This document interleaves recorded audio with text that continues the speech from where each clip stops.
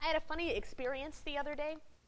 I was filling out some paperwork around beneficiary, and of course I was rightly deciding to have my wife Monica be my designated beneficiary, and it asked for the date of our marriage.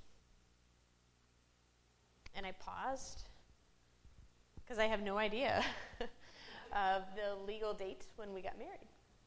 There is a date that's imprinted on my heart. It's June 28th, 2003.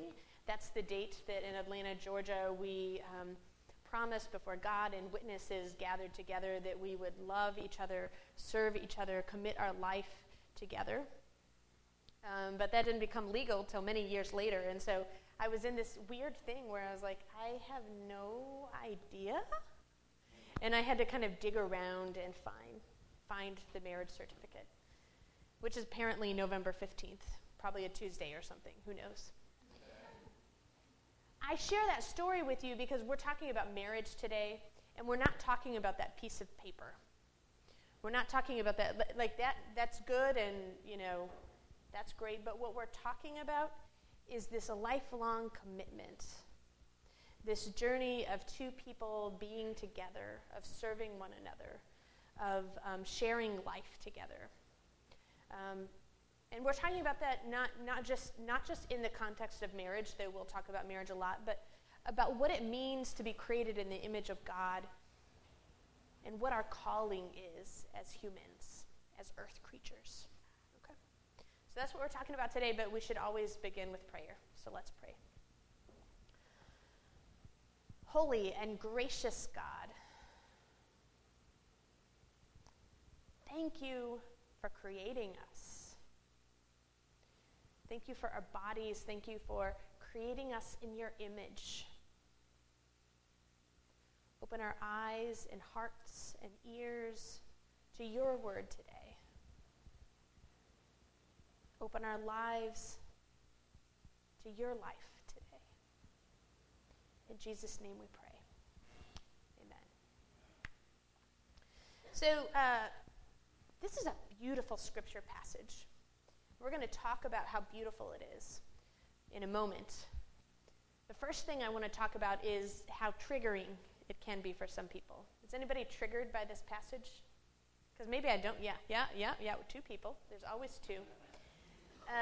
There's a couple ways in which it's triggering, and so I want to name those, and I'm not going to deal with them right yet, but I will deal them as we go on, okay? So the first way that I have seen this be triggering for people gets around interpretation. I want to say a word about interpretation. There's not a pure reading of Scripture. Every week when I get up here to preach to you all, I am giving you my interpretation, right? And that interpretation comes from the experiences of my life. It comes from, and the way that you hear my interpretation comes from the experiences of your life. So it gets really messy really quick, right? There's not a way to just read Scripture and know what it actually means. But what's happened is that sometimes Scripture passages have caused harm to people because one interpretation has become the normative. Okay? So I want to talk about a couple of those ways today. The first is related to gender roles, right? This passage has often been read, oh, look, Adam was created first, so Adam must be best. Eve was created out of Adam, so she must be lower on the hierarchy, right? It says that she's supposed to be a helper and a server, so that's probably, great. Women should serve men, right? We've heard this different iterations. We're going to talk about that, not right in this moment. The second way is to justify that homosexuality is wrong. See if you can fill in this statement for me. The Bible says Adam and Eve, not Adam and Eve. Right. So therefore, has anybody not heard that before? So therefore, homosexuality is wrong. We're going to talk about that in a moment too. And then the last way that I think this has been harmful is actually something that we see in popular culture a whole lot. It's this idea that we are half of a person, and it takes another person to to make us whole. It's the interpretation of they became one flesh. That's about sex, guys. That's not about like us being half of one person. So watch this. This is dating me. This is showing that I'm maybe older than you all. But watch this clip. You had me at hello. How many of you guys, when you watched that movie for the first time, were like shedding a tear? Like, who doesn't want to hear you complete me, right? Who doesn't want to hear that? And yet, it's harmful, right? Because for a couple of reasons. One, it implies that if you're not with someone, you're half, which is really dangerous, y'all. We're whole people, right?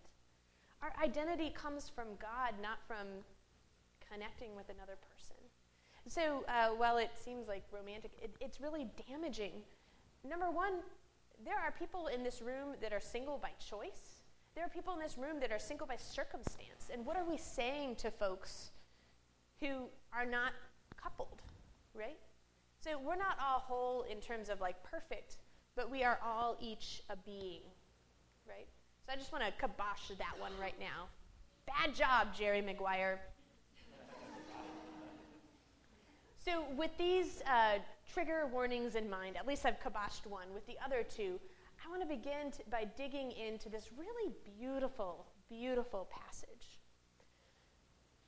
It begins with verse 18 where the Lord God says, "It is not good that the man should be alone. I will make him a helper as his partner." So if you back all the way up to the beginning of creation, to the first creation story, you see God calling everything good.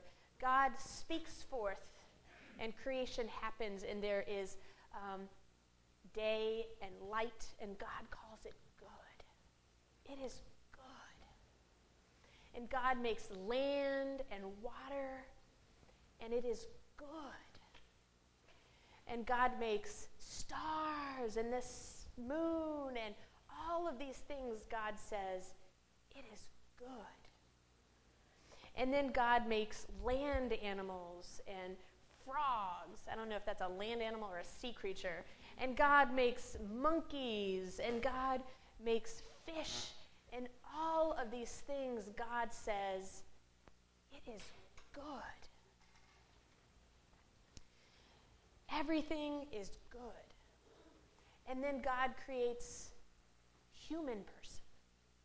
Out of the mud, God scoops it up and becomes this divine potter and makes this earth creature. Adam is not actually subscribed to a gender at this point. Adam is a play on the Hebrew word he-adam, which is earth. So God scoops together and makes this mud creature, this earth creature, and says, it is good. Isn't that awesome? From the beginning of creation, everything is good, good, good. And then something is uttered that has never been uttered before, that the divine has never said.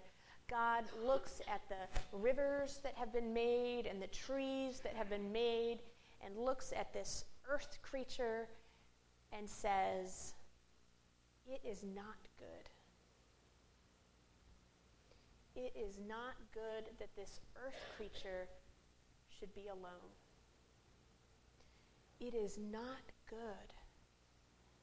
I will make him a partner and a helper. Do you see that switch? This is good, this is good, this is good. And then God sees loneliness and says, it is not good. And so God gets to work. Actually, God becomes the wingman for Adam and scoops together more of that divine mud and says, okay, Adam, I'm going to make a helper for you, a partner, and you name it. So God scoops together this mud and offers it to Adam and says, here, how about this? And Adam says, I'm going to call that a pigeon. And no, it's not a helper for me. It's not a partner. So God goes at it again and scoops together more mud and offers it and says, here, Adam. And Adam says, that's an alligator. No, No, that won't do. See how they're co-creating together. They're working together. So God scoops together more mud and says, here. And Adam says, that's a moose. And no, that is also not a partner and a helper for me. And that's a dog, and it's beautiful, but it's not a partner and a helper for me. And that is a cat, and it is beautiful, but not. And animal after animal is named until God puts Adam in a deep sleep and takes something from Adam. Bone of Adam's bone, flesh of Adam's flesh, and uses that to become the divine potter again and sculpt and shape and create this other creation, this new creation. And Adam looks at it and sees himself and sees difference. And he says, at last, flesh of my flesh, bone of my bone, yes, this is a woman. This is it. And so we see in here the beginning of genders. Until this point, even though in English we see it say man, the man did this, it actually in the Hebrew it's Adam. It's still this being Adam. And then it switches to ish and isha. So just sort of like man and woman, out of man comes woman, right? We oftentimes want to look at that and say, well, there it is, gender roles, right? But this is not the intention.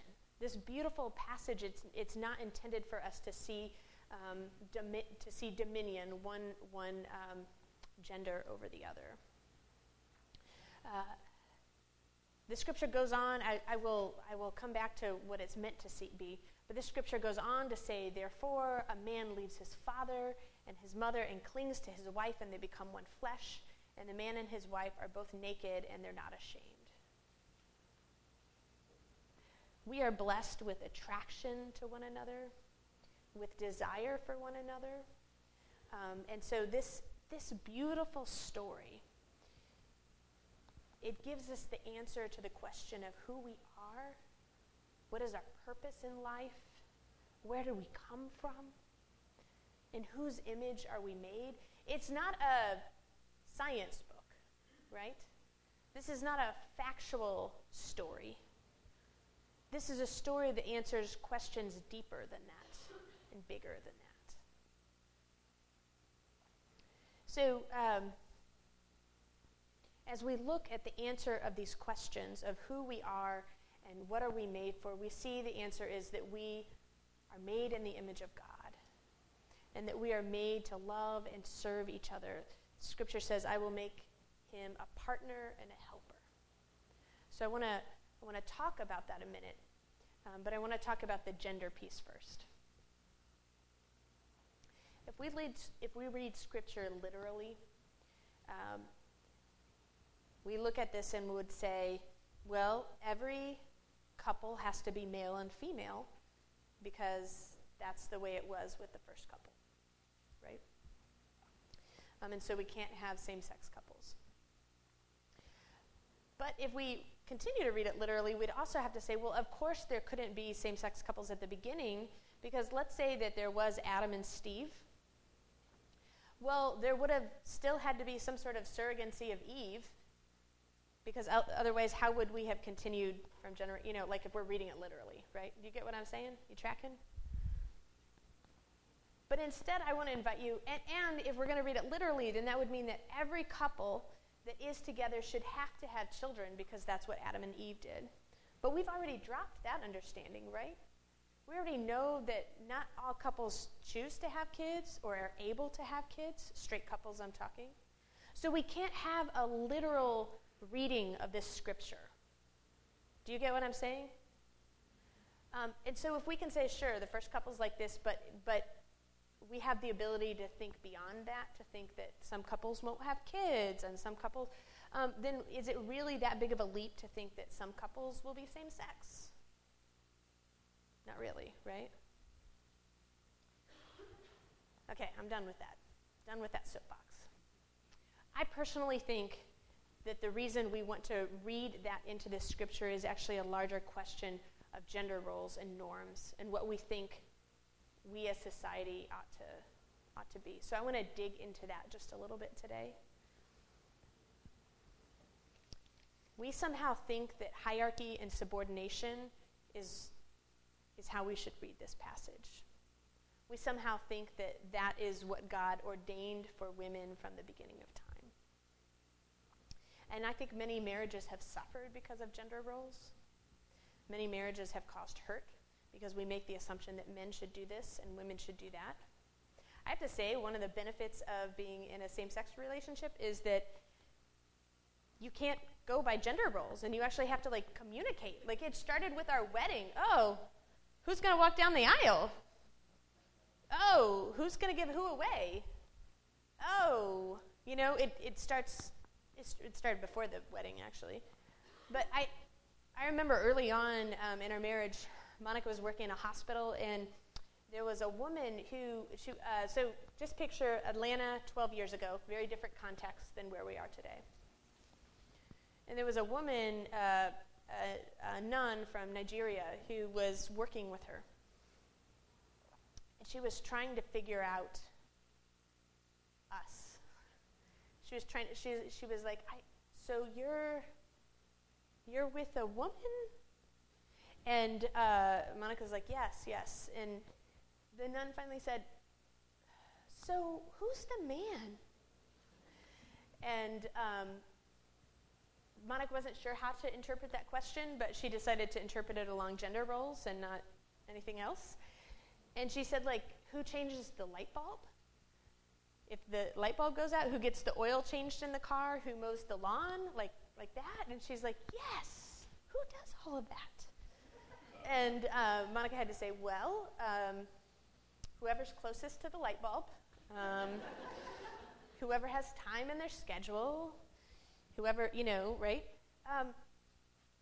We both do it. We're partners, right?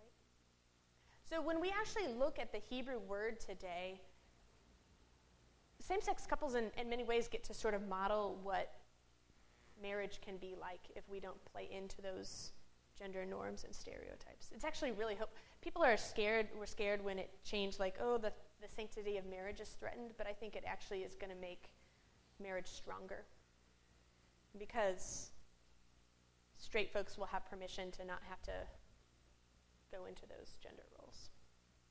So when we look at the Hebrew, the word helper that we see there, God says, I will make for Adam a helper and partner. That word helper is super important. It's the word ezer, E-Z-E-R in Hebrew. And it is most often in the scriptures used to describe, you're not going to believe this, God, actually. It's most often used to describe the way that God helps God's people. Talk about power. That's a powerful helper, yeah? It is also used to describe someone who is stronger that will come alongside someone who is weaker and help them. Uh-oh. It's also used to describe someone like a young warrior who's in battle and wants to help and deliver people, right? They're going to help people. Well, that's a totally different context than I grew up hearing about. How about you? Now, I'm not trying to go the other way because I think that God created the partners for each other to help each other, right? So I'm not trying to do the opposite of, I'm not trying to flip it and say that women should be on top, right? I think we're created to be mutual partners, to be helpers and partners in life. So the fact of the matter is that when all of us, whether we're in a marriage, whether we're not in a marriage, we're created to be helpers. From the beginning of time, we have been created in the image of God to be helpers and partners. From the Christian tradition, we call that being part of the body of Christ, right? We call that living into agape love that is for another person. Jesus modeled it in washing his disciples' feet. He modeled it in breaking bread and saying, "This is my body." He modeled it in his death on the cross, that he was a helper in serving other people, right? And in marriage, we get to do that. We commit ourselves to another person to help and serve them, to put them first, as Christ does. Now, I'm not going to lie, this is super hard. First of all, because I don't know about you, but I'm the star of my life. I'm the most important character. And so it's really hard to be reminded that my job is to love and care for another person, right? But that's our ultimate calling. And as we grow in our identity as Christians, as we undergo this process of sanctification, right? This journey of salvation to, remember what I talk about salvation all the time is this idea of Christ working in you to bring about freedom, authenticity, and wholeness, right? As we undergo this process of sanctification, we change. And so marriages change. Relationships change. Marriage means then we have to figure out how to love each other through eros love at the beginning when it's fun and sexy, into agape love when maybe the sexy parts don't work as well as they used to. Or maybe I was talking to a guy that worships at another site who's a new father, and I was talking about this series. I was like, what do you want to know? And he's like, I want to know when I can have sex with my wife again.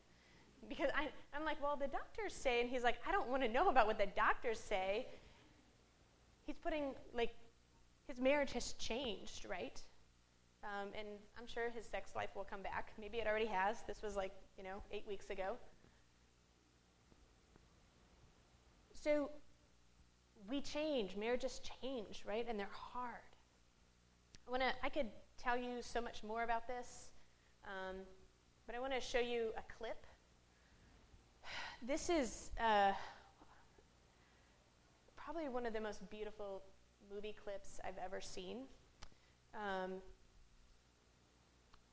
It models what it means to bless another person, what it means to minister and be the presence of Christ in their life through the ups and downs. It's not a Christian video, you'll see in a minute. It's from the movie Up. And so we're going to watch this, and then this is our Christian message today, that marriage is a holy institution, not because some piece of paper makes it holy, or because some pastor stands at your wedding and says a prayer. It's holy because it reflects the life-giving and self-sacrificing love of Jesus. That means that all relationships and vocations that we have can be holy, be it friendship or singleness, parenthood or partnership, ministry, adoption, monastic vows, living fully in our neighborhood, all of these ways, if we are offering ourselves in life-giving and self-sacrificing ways, it's beautiful and holy. And it's what it means to be made in the image of God. And so I say to you today, no matter where you are, if you are single, if you are